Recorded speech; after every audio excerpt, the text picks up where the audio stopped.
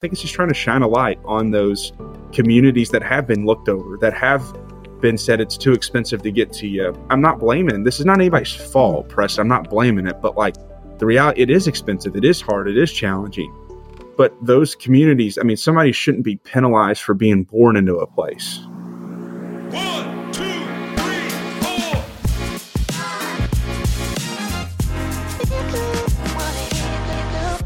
4. Welcome to the Green Hour, a community of innovators, activists, and government leaders in the world of sustainability. Each week, you will hear from a leader in sustainability to help unlock your mind to a greener future.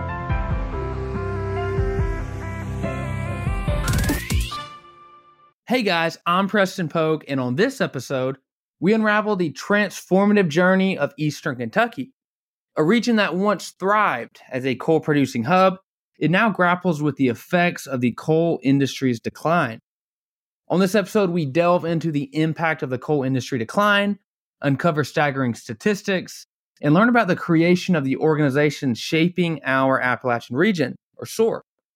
This conversation takes you on a journey through SOAR's blueprint for Appalachia, addressing health challenges, community initiatives, digital equity and inclusion, all while envisioning the future of Eastern Kentucky. Join us for an exploration of the region's past, present, and the road to a flourishing socioeconomic future on this episode of The Green Hour.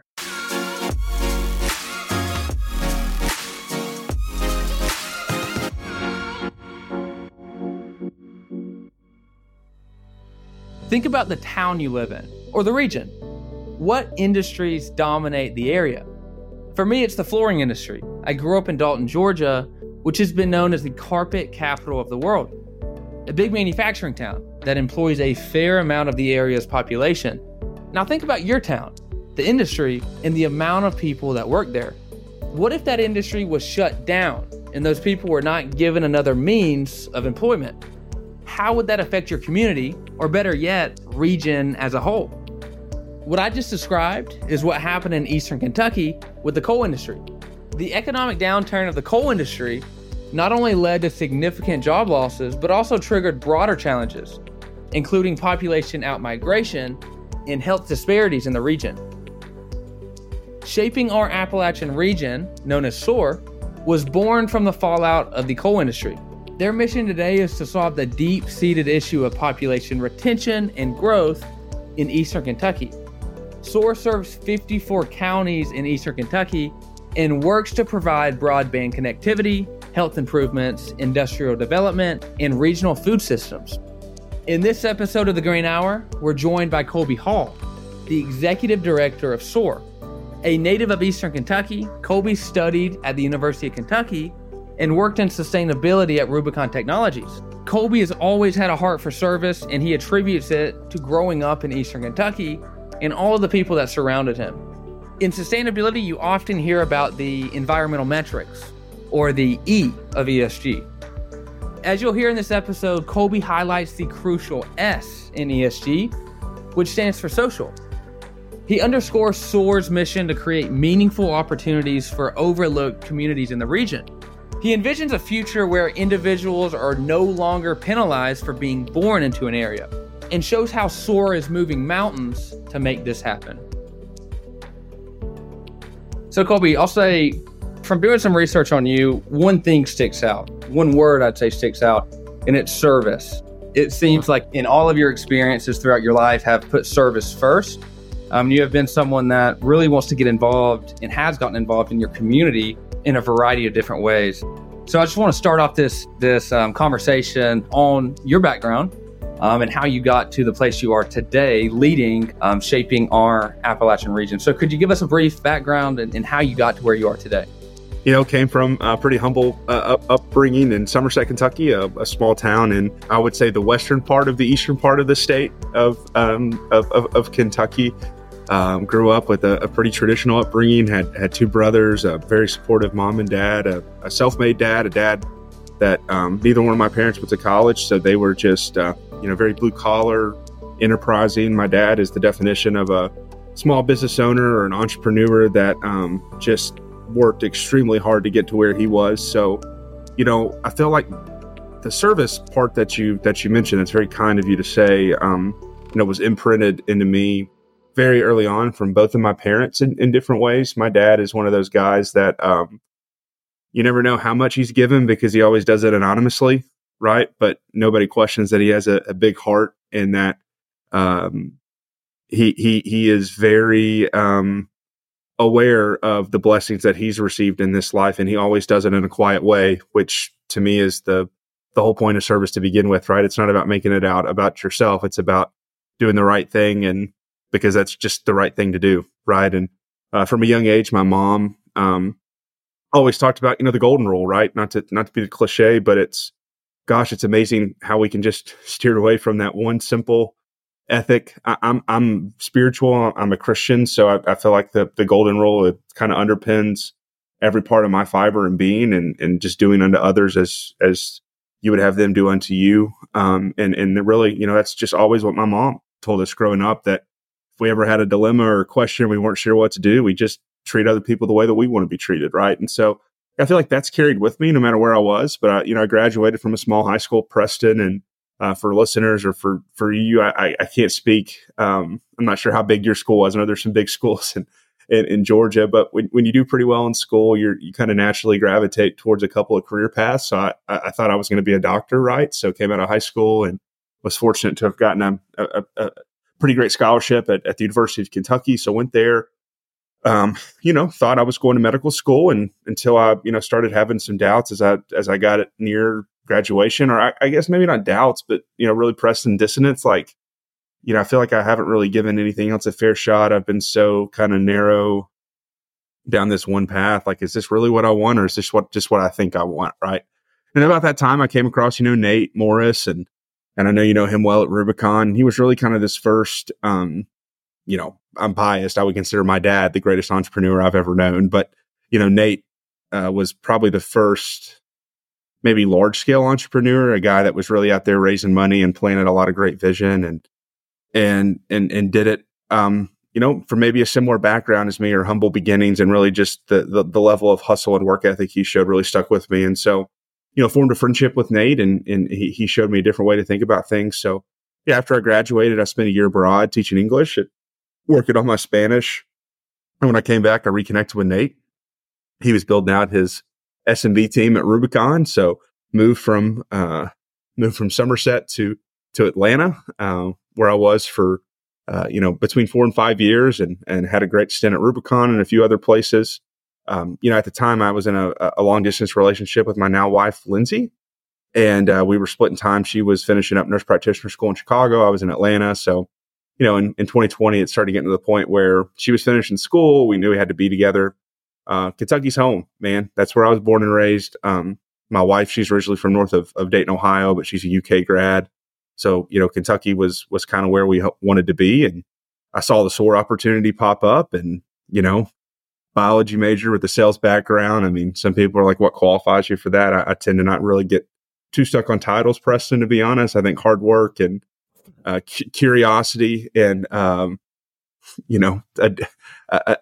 guess a decent amount of intelligence can get you a long way, right? And so I went after the SOAR job, and I was really excited about it. I felt like it could be a position of service that I felt like, I don't know, just felt right, man. I don't know how else to say it. I mean, I just felt like the state, there were so many people, the community, I just felt such an obligation to go back and to try to make Kentucky a better place, at a high level. And I felt like the SOAR job afforded me the opportunity to do that. So my wife moved back from Chicago. I moved up from Atlanta. We met in Betsy Lane, Kentucky, in Floyd County.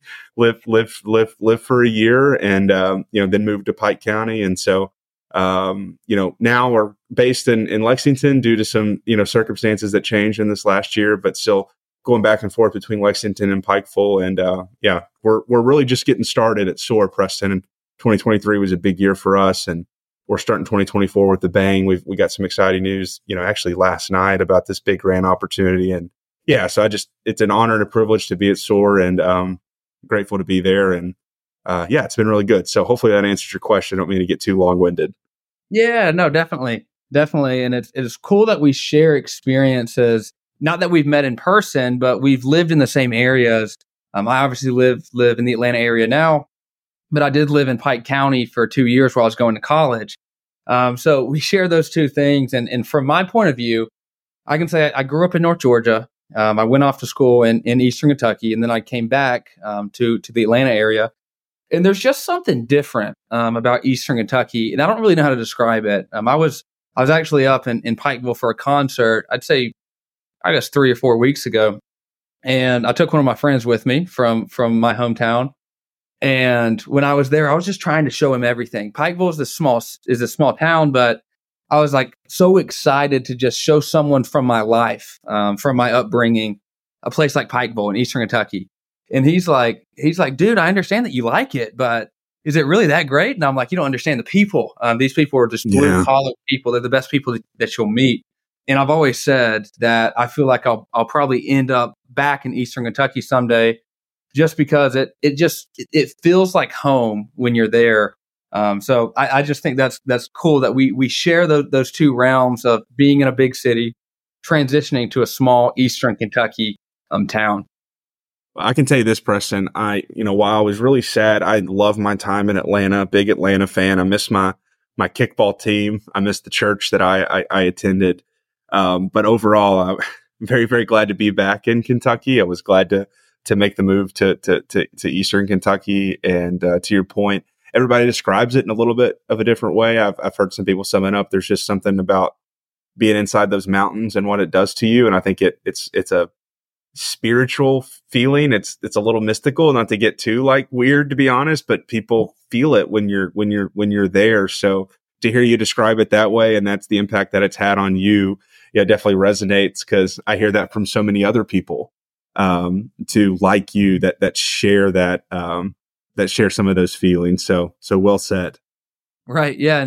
And I took that friend I was talking about up to the cut through overlook. Yeah.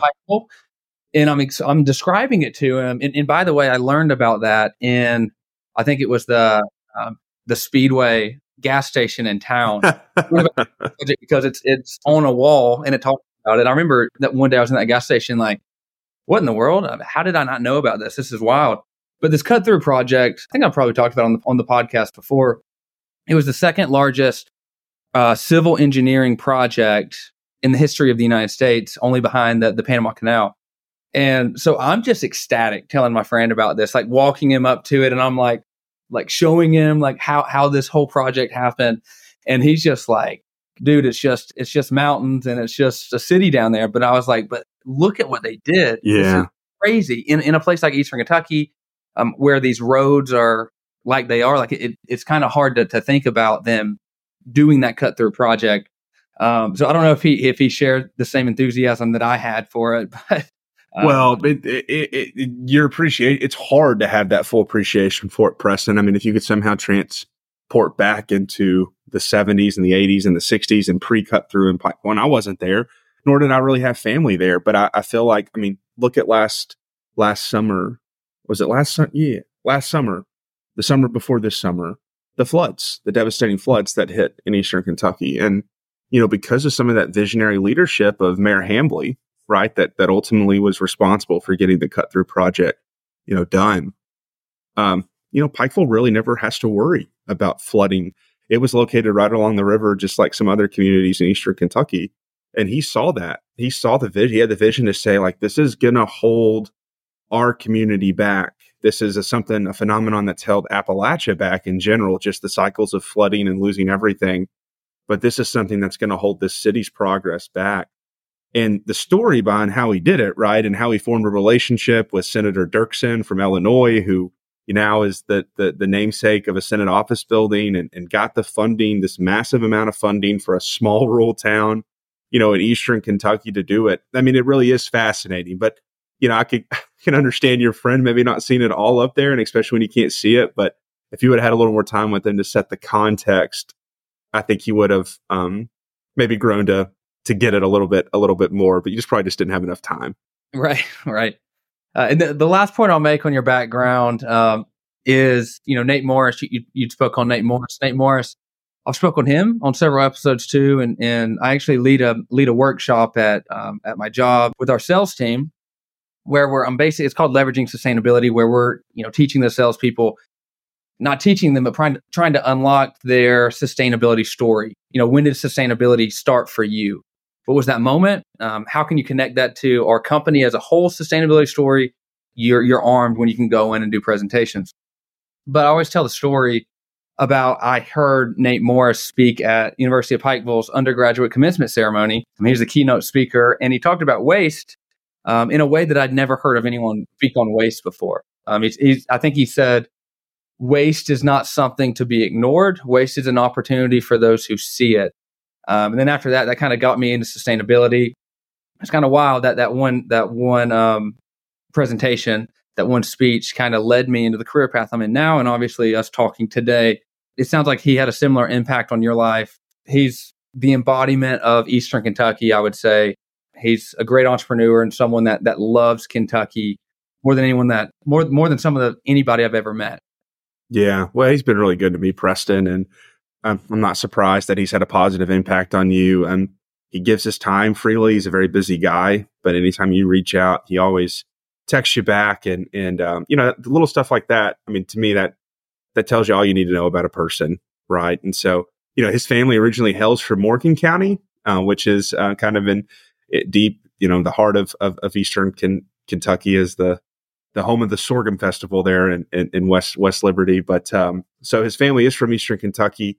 We definitely claim him, and he is a captivating person, right? When you meet somebody with that energy and that vision, he gets you fired up. It's like one of the good coaches that used to have that will want to run through a wall, and and a guy like him in a position where he's building companies and setting culture and fundraising. I mean, it's like anything's possible. And so he combines that, though, with actually, being a genuinely good person and taking care of you. So I've been very appreciative of what he's done for me and the time and attention he's given me and, my early career when he really didn't have to. And yeah, he definitely had an impact. I can't say over that first conversation, I knew exactly this is how it was going to work out. Right. But it at least showed that, we talked about this before we started the recording, right? I mean, just because you don't know exactly where it's going to go doesn't mean that like the world's fallen in, right? Like you can take it one day at a time. You can give your best effort. You can work really hard. You can network, take advantage of relationships. And for the most part, everything's going to happen like it's supposed to, right? And to me, that's kind of what I took from some of those early conversations, and ultimately what pushed me to like just kind of relax a little bit. And yeah, so I've been thankful to Nate for that, for sure. Right. Yeah. I feel like sometimes we can try to be too much in control of our life, and sometimes we just got to let the dominoes fall in place.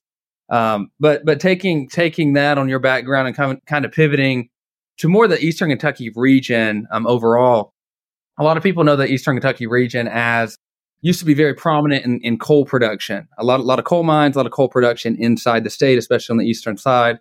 A lot of people know now that these mines are closed. They're not operating. And with this closure also comes loss of employment, loss of wages. And there's a lot of direct and indirect effects of the coal industry decline on Eastern Kentucky. I read this stat recently that said between 1990 and 2016, there was an 85% coal production decline, which resulted in over $1 billion in total income losses for those formerly employed by the industry.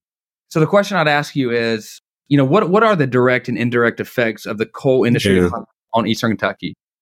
Deep. I mean, we could get in and look at the data. To me, it's like if I have to pick out a couple, I mean, coal employment peaked in Eastern Kentucky. When you look at the data, coal employment peaked actually in the 40s.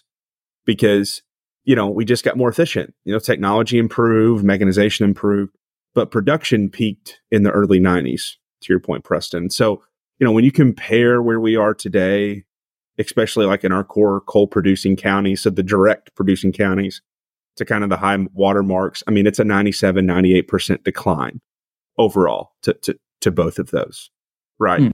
So, and that doesn't take into account those indirect negative side effects as well. I mean, coal, they would say for every coal job that was lost, it would lead to almost 3 other jobs being lost because it was a very service dependent industry. So you had, lawyers, engineers, contractors, heavy equipment operators, think about the retail, think about small businesses, restaurants. I mean, it was just kind of the foundational part of Eastern Kentucky's economy that kind of, fed all of its communities. I do want to say, Preston, I think we have to say, though, even when coal was booming, the region has still had challenges to overcome historically. If you look at some of what we're up against, being an area of, with pockets of extreme poverty, that has been with the region for a long time. So not all of this can be attributed to coal, but definitely the recent decline,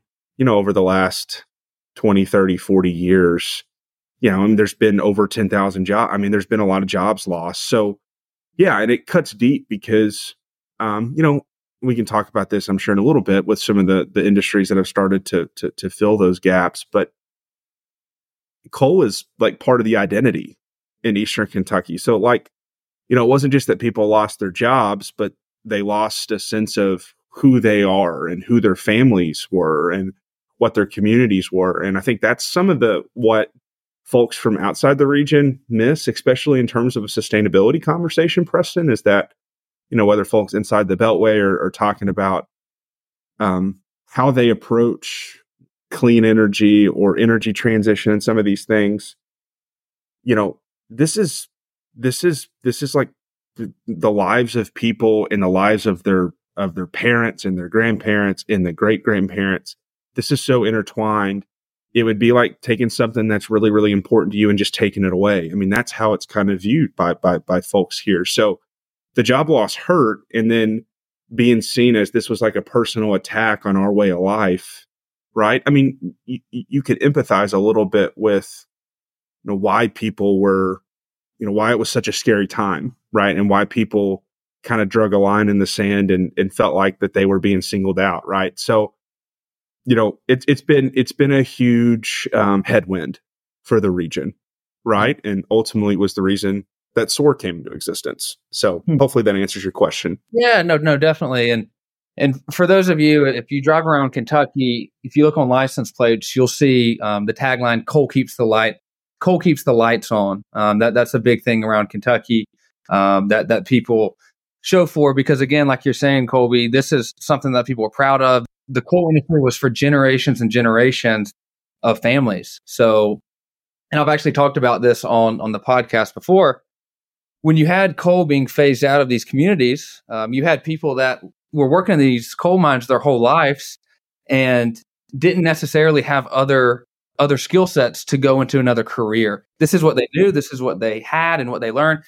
And this is what they thought they were going to work in forever. So when something like that's stripped away and it's not replaced by something to give these people jobs, I see that as a negative. And that's, to me, a failure of the government, in my opinion, because you can't just eliminate something and then just leave people out to dust.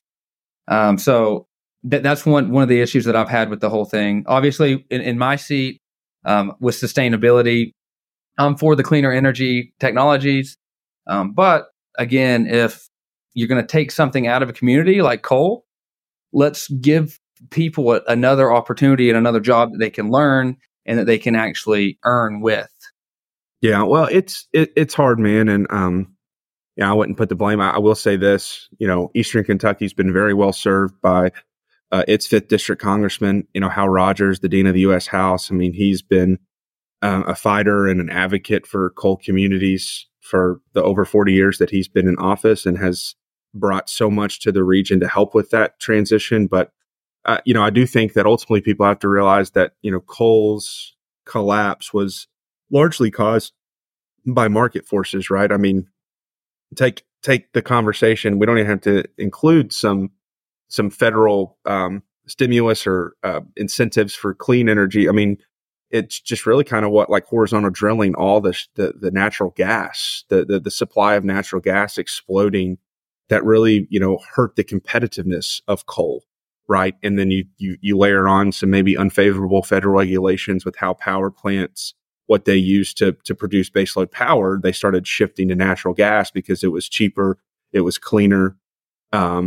I mean, it was tough for coal to survive, in that type of environment. And, I'm not certain that anybody could really forecast that, right? I think when you look at what drove the fracking and the horizontal drilling movement, I think, gas prices hit record highs, right? And that forced us to think more about how do we supply ourselves domestically. And so I'm not saying that finding natural gas or shale was an unintended consequence, but as they were searching for more domestic sources of oil, they had natural gas, and then naturally that quickened this transition from power plants, which is where Eastern Kentucky coal went, right? This is not met coal that's going into the process to make steel or anything like that. Our coal was going to power plants to burn for baseload power. And so, it's hard to put blame, and it's hard to forecast it perfectly, but I do think people have recognized it. There's a lot of good people working on it. It's just,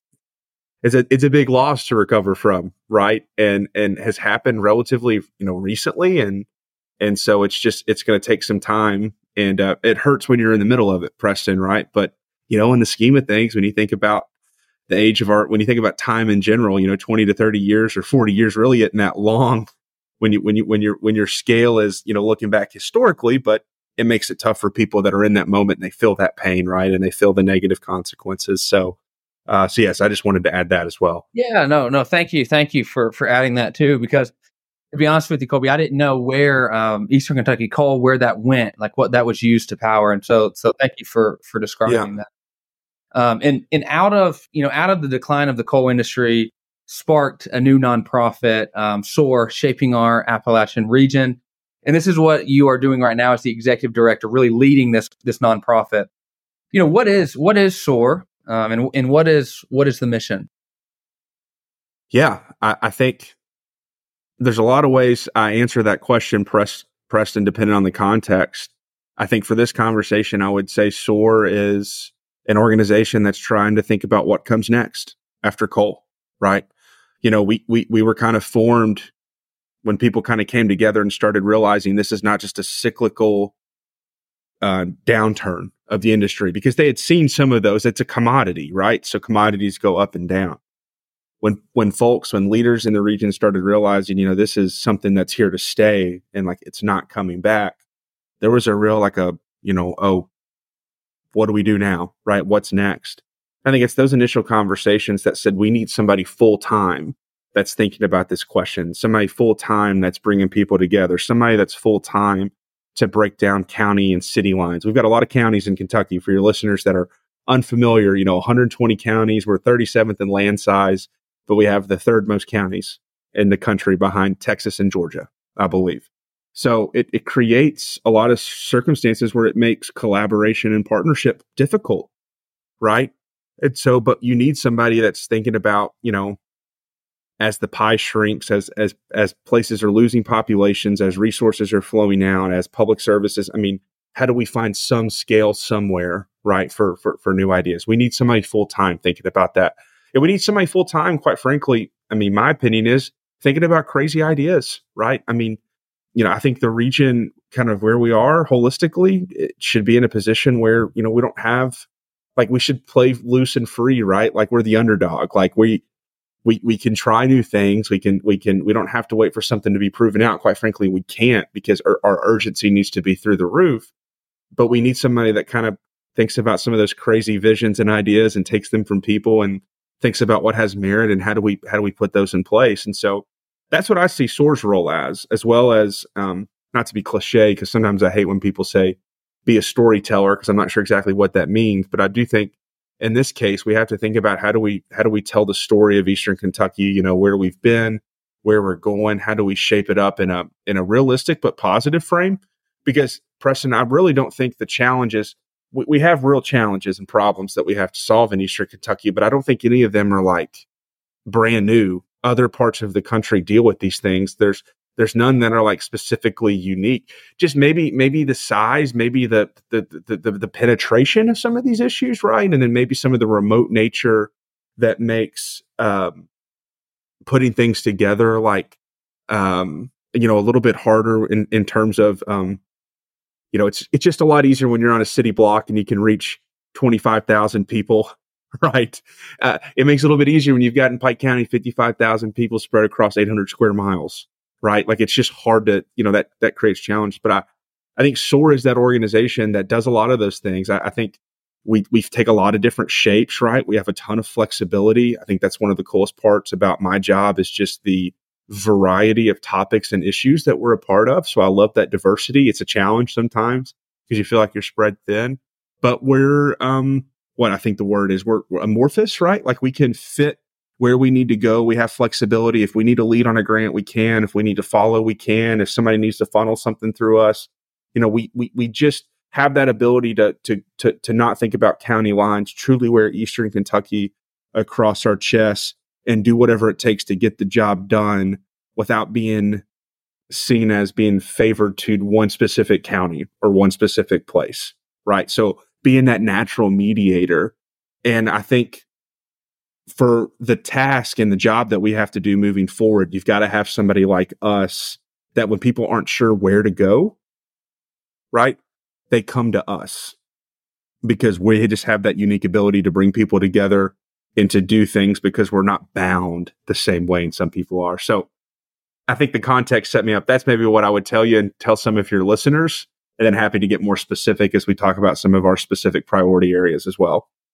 Yeah, no. And thanks for breaking that down like that. And especially from the perspective of the coal industry and then where Eastern Kentucky was, where it is now, and then where it's going in the future. That's really good to hear. I wrote a couple notes down. And one thing that just came to mind is in Eastern Kentucky. You'll have people that come to college, let's say at EKU, right? I went to EKU first, and then I went to University of Pikeville, both in Eastern Kentucky. You have people that go to the University of Kentucky, as well as other schools in Eastern Kentucky. And then after they go to school, they leave. They migrate away from the state, from the region. So I guess from SOAR's perspective, how are you working to keep talent inside the region? Yeah. It's a good question, Preston. I think about it a couple of different ways. One, I'm excited we're going to have somebody that's working full time with us in February that comes with a very technical economic development background that I think taking a deeper look at population and population migration is going to be one of his first projects. So, while we see census figures of, overall the region lost 6% of its population between the last two census cycles, I'm looking forward to actually getting in there and like trying to show okay, if 6% represented 100,000 people, just throwing something out there, like who's in that 100,000 people? How old are they?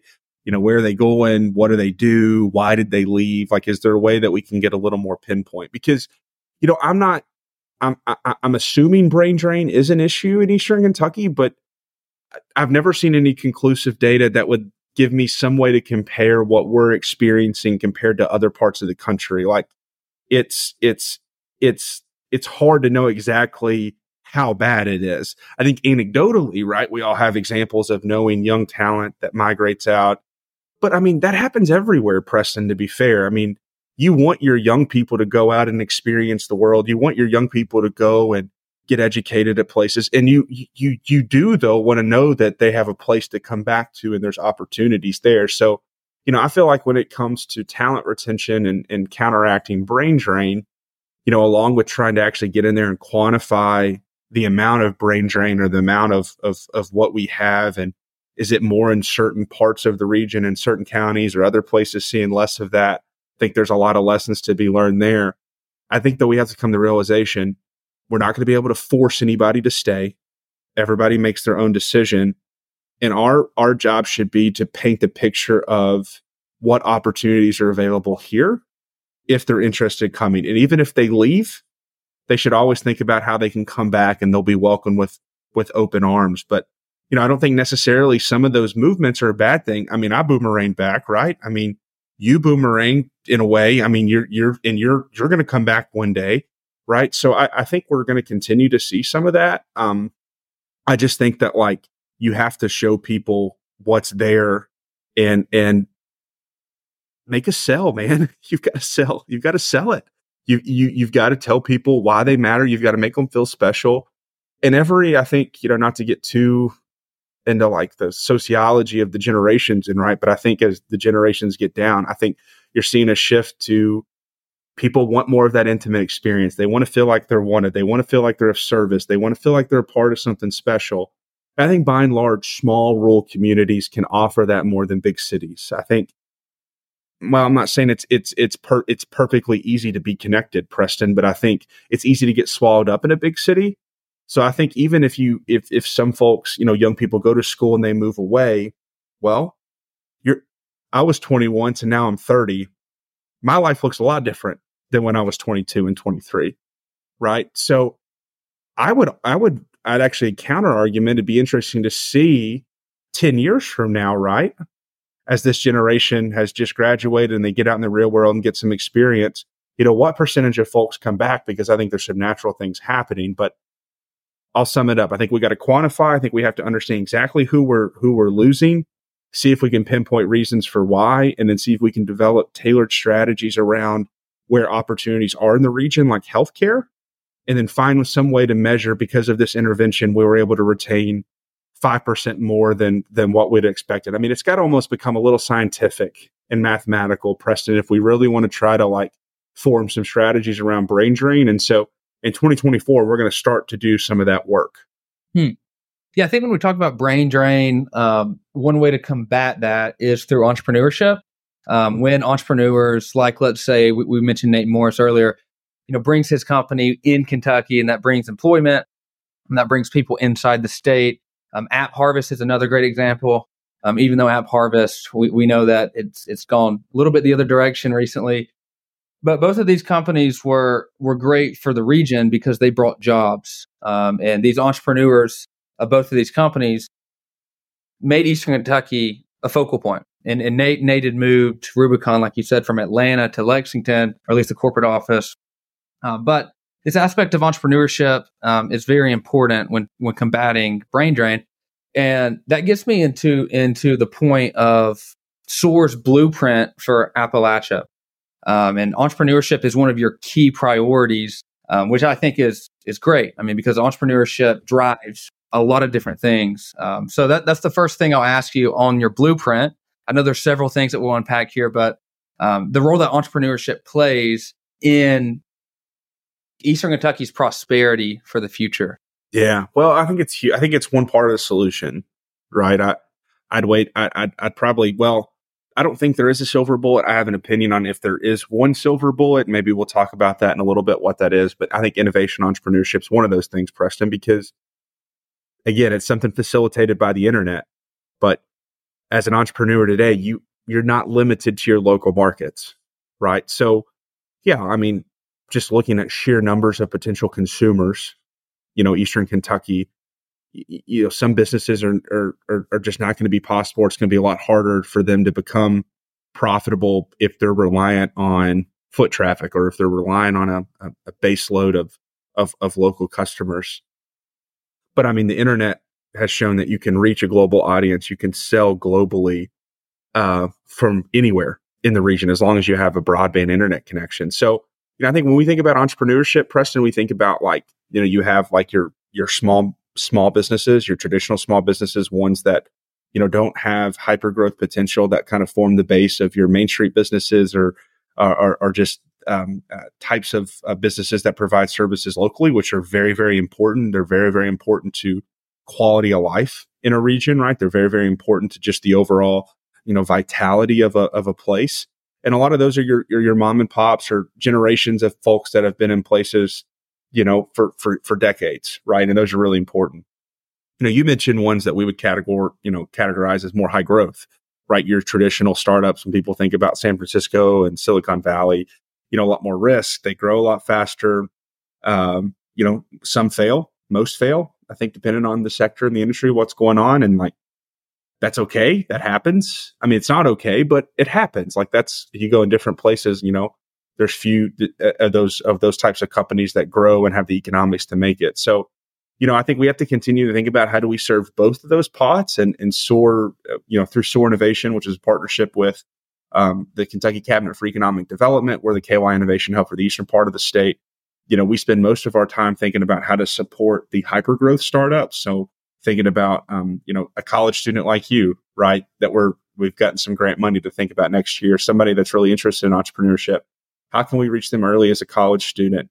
Take their idea, start to flesh it out into a formal business plan, start to think about what an MVP, a minimally, a viable product looks like, start to connect them to resources inside the ecosystem, whether it's mentors, whether it's access to capital, pitch competitions, right? How can we try to give you a leg up and try to surround you with access to programs and different things that places that you would get in Austin or that you would get on the coast. And I'm not saying it's going to be a perfect comparison, but how do we somehow level that playing field? And so, we need both of those. I think it's interesting when you go and you look at some of what we consider the tech hubs across the country, like Seattle or Austin. I mean, all their stories started with just like one or two companies like making it, right? So I don't think structurally Eastern Kentucky is ever going to produce something like an Austin, right? Because there's too many things. But I do think that as we think about entrepreneurship and landing that next hyper growth company,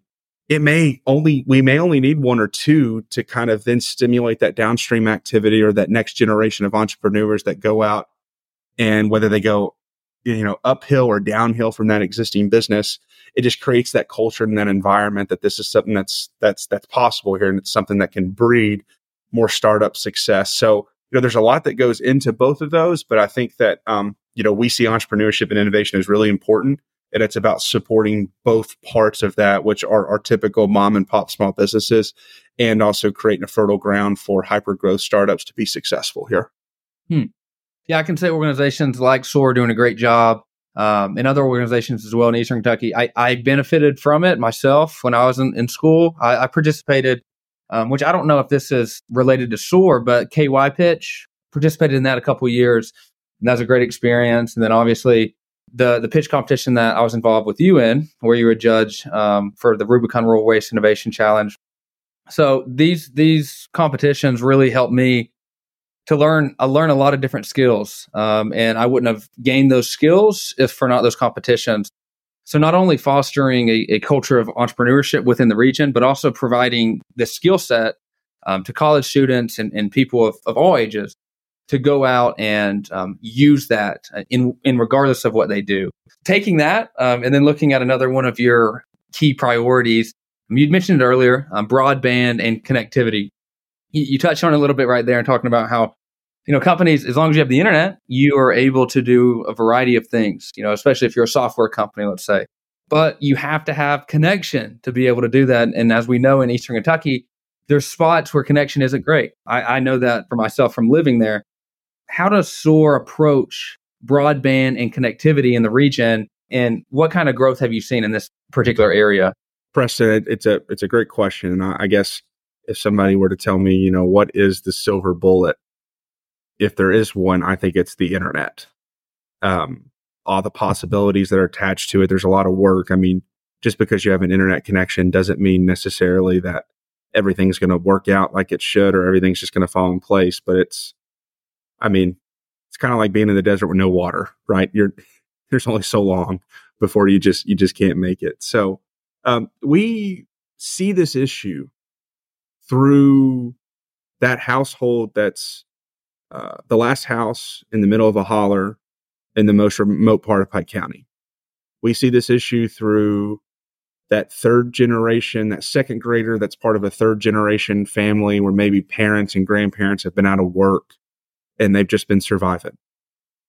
We see this issue through the most in-need folks in Eastern Kentucky and what they need to be able to use the internet to give them access to opportunities that they wouldn't have had before. And so broadband is the most important priority we have, because we feel like if there's parts, and we don't feel like the job's done until, every household in the region has access to a reliable, affordable, high-speed connection. And that's a big job, but that's how we see it. And so, we break it down in kind of a few different areas. One is the physical infrastructure. And I'll be honest, we're a little limited there, because I wish I had a bucket truck. I wish I had rolls of fiber. I wish I knew how to get up there and put it on telephone line and drop it down into homes. So, when we think about what our role play is in terms of the physical infrastructure, I think it's just trying to shine a light on those communities that have been looked over, that have been said it's too expensive to get to you. I'm not blaming. This is not anybody's fault, Preston. I'm not blaming it, but like the reality, it is expensive. It is hard. It is challenging. But those communities, I mean, somebody shouldn't be penalized for being born into a place, right?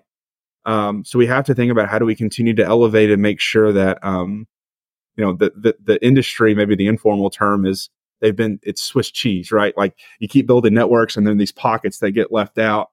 And then as you build more and more, the pockets get smaller and it gets increasingly more expensive to reach with the internet. So how can we bring partners together? How can we get creative with public-private partnerships, strategic partnerships to reduce risk, share responsibility, pull capital to make very capital-intensive projects work from a fiber optic standpoint? So that's a little bit about kind of our approach with the infrastructure piece of that. The next two areas I would kind of group together and kind of underneath digital equity and digital inclusion. And we have an office of digital equity, but thinking about the affordability and the adaptability or the skilling assets. So, we are a recipient of a Federal Communications Commission ACP outreach grant. So we help folks sign up for the Affordable Connectivity Program, which is a $30 a month subsidy for eligible households to be able to afford the internet, which goes a long way. It's $360 a year. That gets people access. We do some different things with device distribution and skilling. So if somebody is outside the workforce and they're looking for more training or for help, getting a remote work job, we have some resources to place around them. And then, something we're really excited about is just the opportunities that remote work bring. And we look at remote work in a couple of different angles. We think about the idea of attracting remote workers to the region. I think that's an economic development strategy. Remote workers, high wage earners, they bring their families with them. They just have more disposable income. They're looking to relocate. So we should welcome them with open arms. But to me, the bigger, longer term play is thinking about how do we connect our own talent in parts of the state, in a part of the country that, numerically speaking, has less job opportunities than other places. How do we connect them to jobs created elsewhere that give them the opportunity to make a high wage without having to leave? So giving them another option, Preston. And to me, that's the exciting part, because when you look at the data, there's not enough jobs in our region for the people that need jobs. I mean, we've looked at the numbers. Now, I'm not saying these are folks that are, ready to hop into the job search and ready to be employed tomorrow. These are some folks that, tens of thousands that have been outside the workforce due to some specific reason. Did they fall outside because they're disabled? Did they fall outside because they lack a high school degree or a college degree, or they have a deficient of skills? Did they fall outside because substance use disorder and they ended up getting a criminal record and it's been hard to find employment? Did they fall outside the workforce because they have children they're raising and they don't have access to childcare to be able to get back into a job?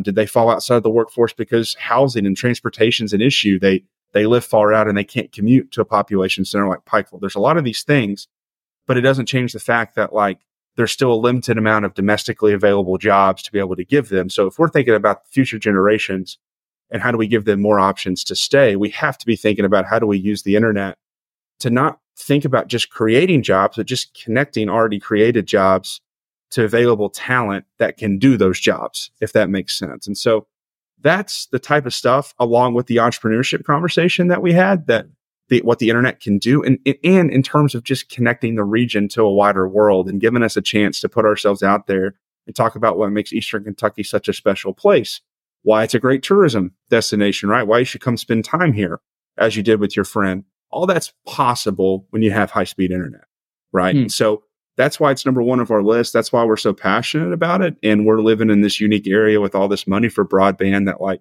it's kind of the golden age of broadband, right? So if we miss out on this chance, I guess speak now, forever hold your peace, right? The time to get the job done from an accessibility standpoint is now. And the next year is going to be really big for that moment. And there's more work to come. But that's kind of our viewpoint on it. Yeah, one of my friends, different friend from the one I took to Pike Bowl, but this friend I've got to hold back a lot because he's always saying he's going to become a digital nomad because he has a remote job and he's just going to travel the world and work in a different place for a month out of a time and then go to another place. So maybe you go to Spain for 1 month, go to Mexico for another, go to the US for another. And I was asking him, like, how can you do that? Because the connectivity is going to be different everywhere you go. And he's like, well, Elon Musk has created this company, Starlink, where you can gain internet connection pretty much anywhere you are. And I bring that up because y'all have actually invested in Starlink at SOAR. I think it was in Martin County that you had the project. It comes back to the problem of reaching really hard to reach homes, Preston, and in rural areas, it just gets prohibitively, it's cost prohibitive, right? It's just gets increasingly more expensive. And so we personally, if I had a magic wand, everybody would have access to fiber internet. I mean, fiber is still king. Fiber is still the best transmission medium for internet. I mean, it's still the way to go. But for those areas where it just isn't, or it could hold up, you don't want to let a couple of households prevent a whole, hundreds or thousands more from getting it. Like, you don't want them to be the reason. I mean, this is to me the perfect place for Starlink, right? Or for those ones that this is better than what you have. It's more affordable. It's going to get better, and it gives you something, and it gets it to you quickly. And so, in the 3 pilot projects that we've done in Martin, Bell, and Clay County, through a partnership with the Kentucky Department for Public Health, which would not have happened without them, we were able to look at a small subset of households, about 90, that are in some of these parts of those counties where there really wasn't a strong existing local provider, or if there was, it was using mostly satellite internet, the old legacy satellite internet that, quite frankly, does not work well and is really expensive. And we were able to come in and pay for the Starlink equipment up front, get them online for a year, let them test it out, and give them the chance to get connected for the first time. And so, I mean, it was such a cool project, man. I mean, you're talking about, we were in communities that have had nothing. And, by the 10 days it took to get the dish shipped from Southern California to Mead House Creek in Martin County, to the time that they could get the dish out of the container and plugged into the wall, they had pretty good internet, inside of 15 minutes. And it just was really, really neat. So we continue to think that Starlink is a really viable option for those remote, hard to reach areas. And I think that kind of lines up with their business model. I'm not certain. I'm not close. I'm half of a percentage point of what Elon Musk is, but I have to think that he would not be interested in competing in metropolitan areas where folks have a bunch of competitive choices, but rather go to rural areas where, quite frankly, margins can still be pretty high, but you're competing against nothing. And I think that's going to be a really viable option for our hardest to reach homes. And it's only going to get better, right? Because he's still really just kind of getting it started and getting the satellites up in the air. So, been really cool projects, and we've been really impressed with the technology. And for the most part, 95% of our users have been really, really, really happy with the service. The last priority I want to touch on for your blueprint is healthy communities. And talking about health in Eastern Kentucky, I read this stat. I don't know if this is still the stat or not, but locals in Eastern Kentucky have a lifespan that's 6 years shorter than the average American due to diabetes, lung cancer, and various other diseases. I just want to open up this conversation to the health challenges that Eastern Kentucky faces. Yeah. Well, why do you think, is there a specific reason why there's more health challenges in Eastern Kentucky? I would say that, ultimately it probably comes back to culture and behaviors and decisions. And the reality is the warmth and the hospitality that people feel when they're in the region.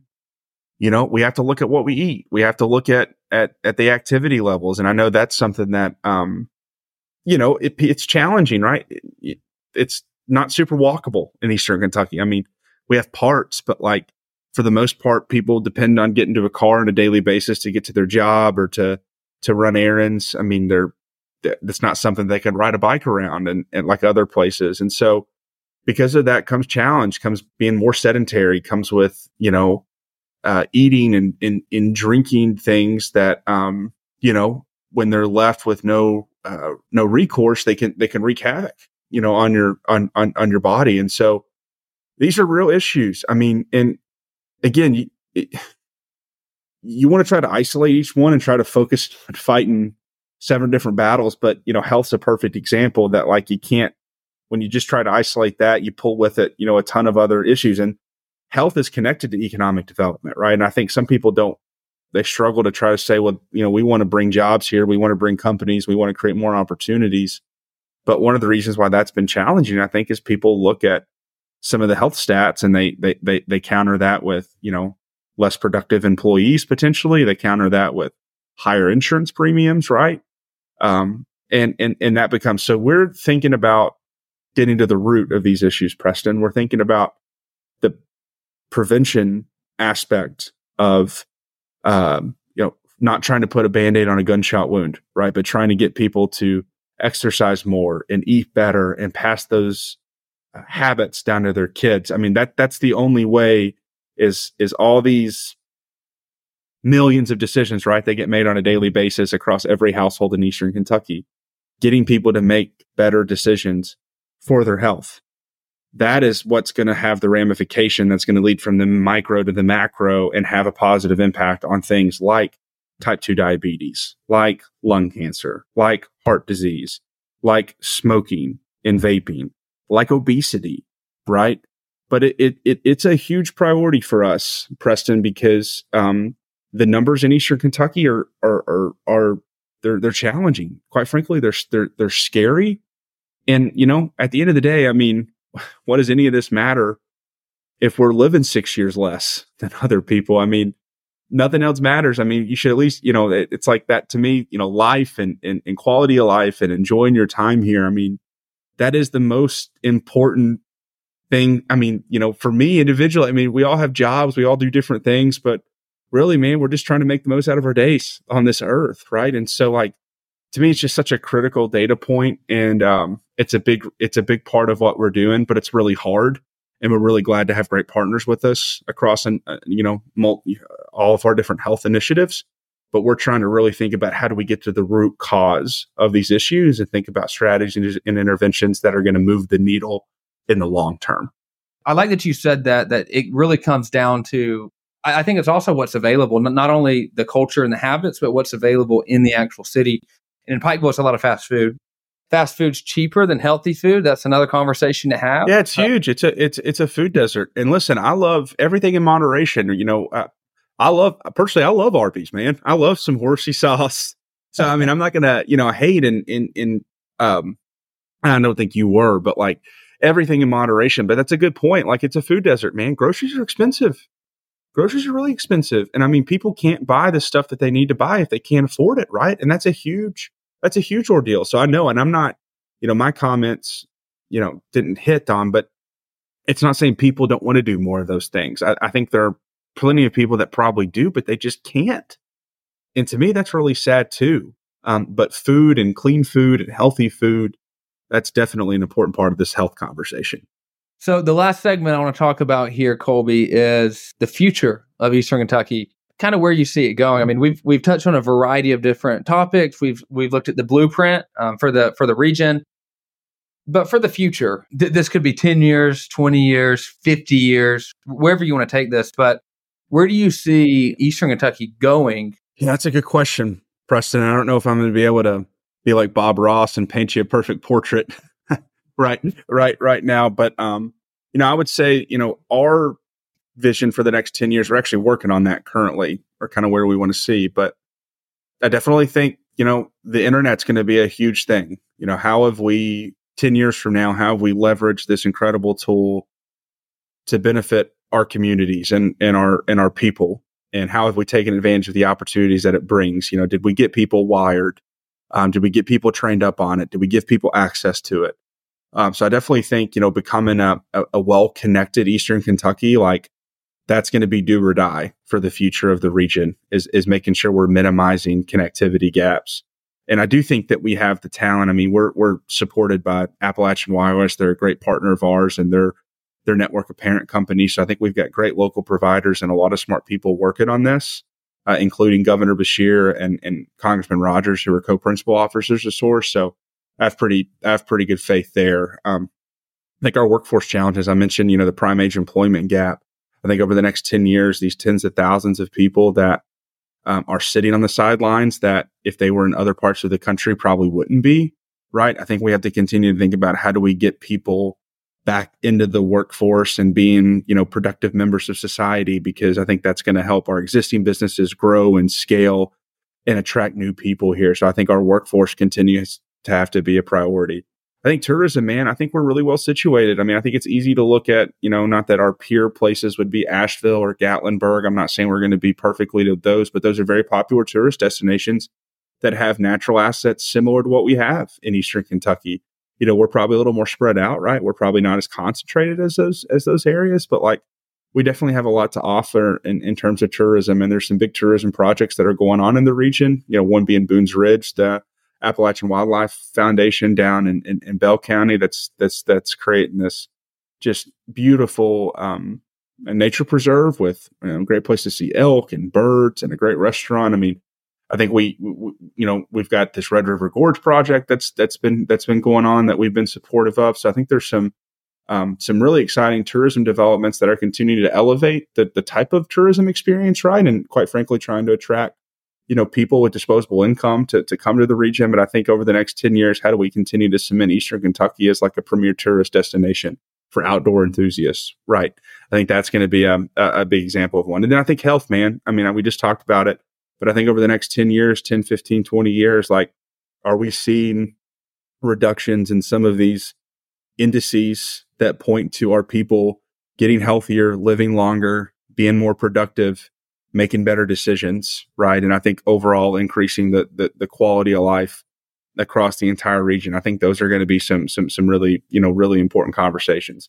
So I think if we're thinking about those things, man, like industrial development, economic development, companies that are coming, that stuff will take care of itself. I think if the infrastructure's there, if the workforce continues to improve, if our health's improving, if we think about how our downtowns and if we think about how we're desirable places to be, right? To have other people feel the way that you feel about it, right? When you've spent your 2 years here, but maybe having more of that impact in a couple of days when they come see it. I think those are all really important in parts of the conversation when you think about Eastern Kentucky 20 years away. And you don't want to get too far ahead of yourself, Preston, because you can get overwhelmed, quite frankly. But, how are we, moving the needle on a daily basis, a weekly basis, a monthly basis? How are we keeping all those, priorities in focus and making progress? And I think if we just try to do the next right thing in front of us on a daily basis, those long-term outcomes will take care of itself. So that's how I would answer your question.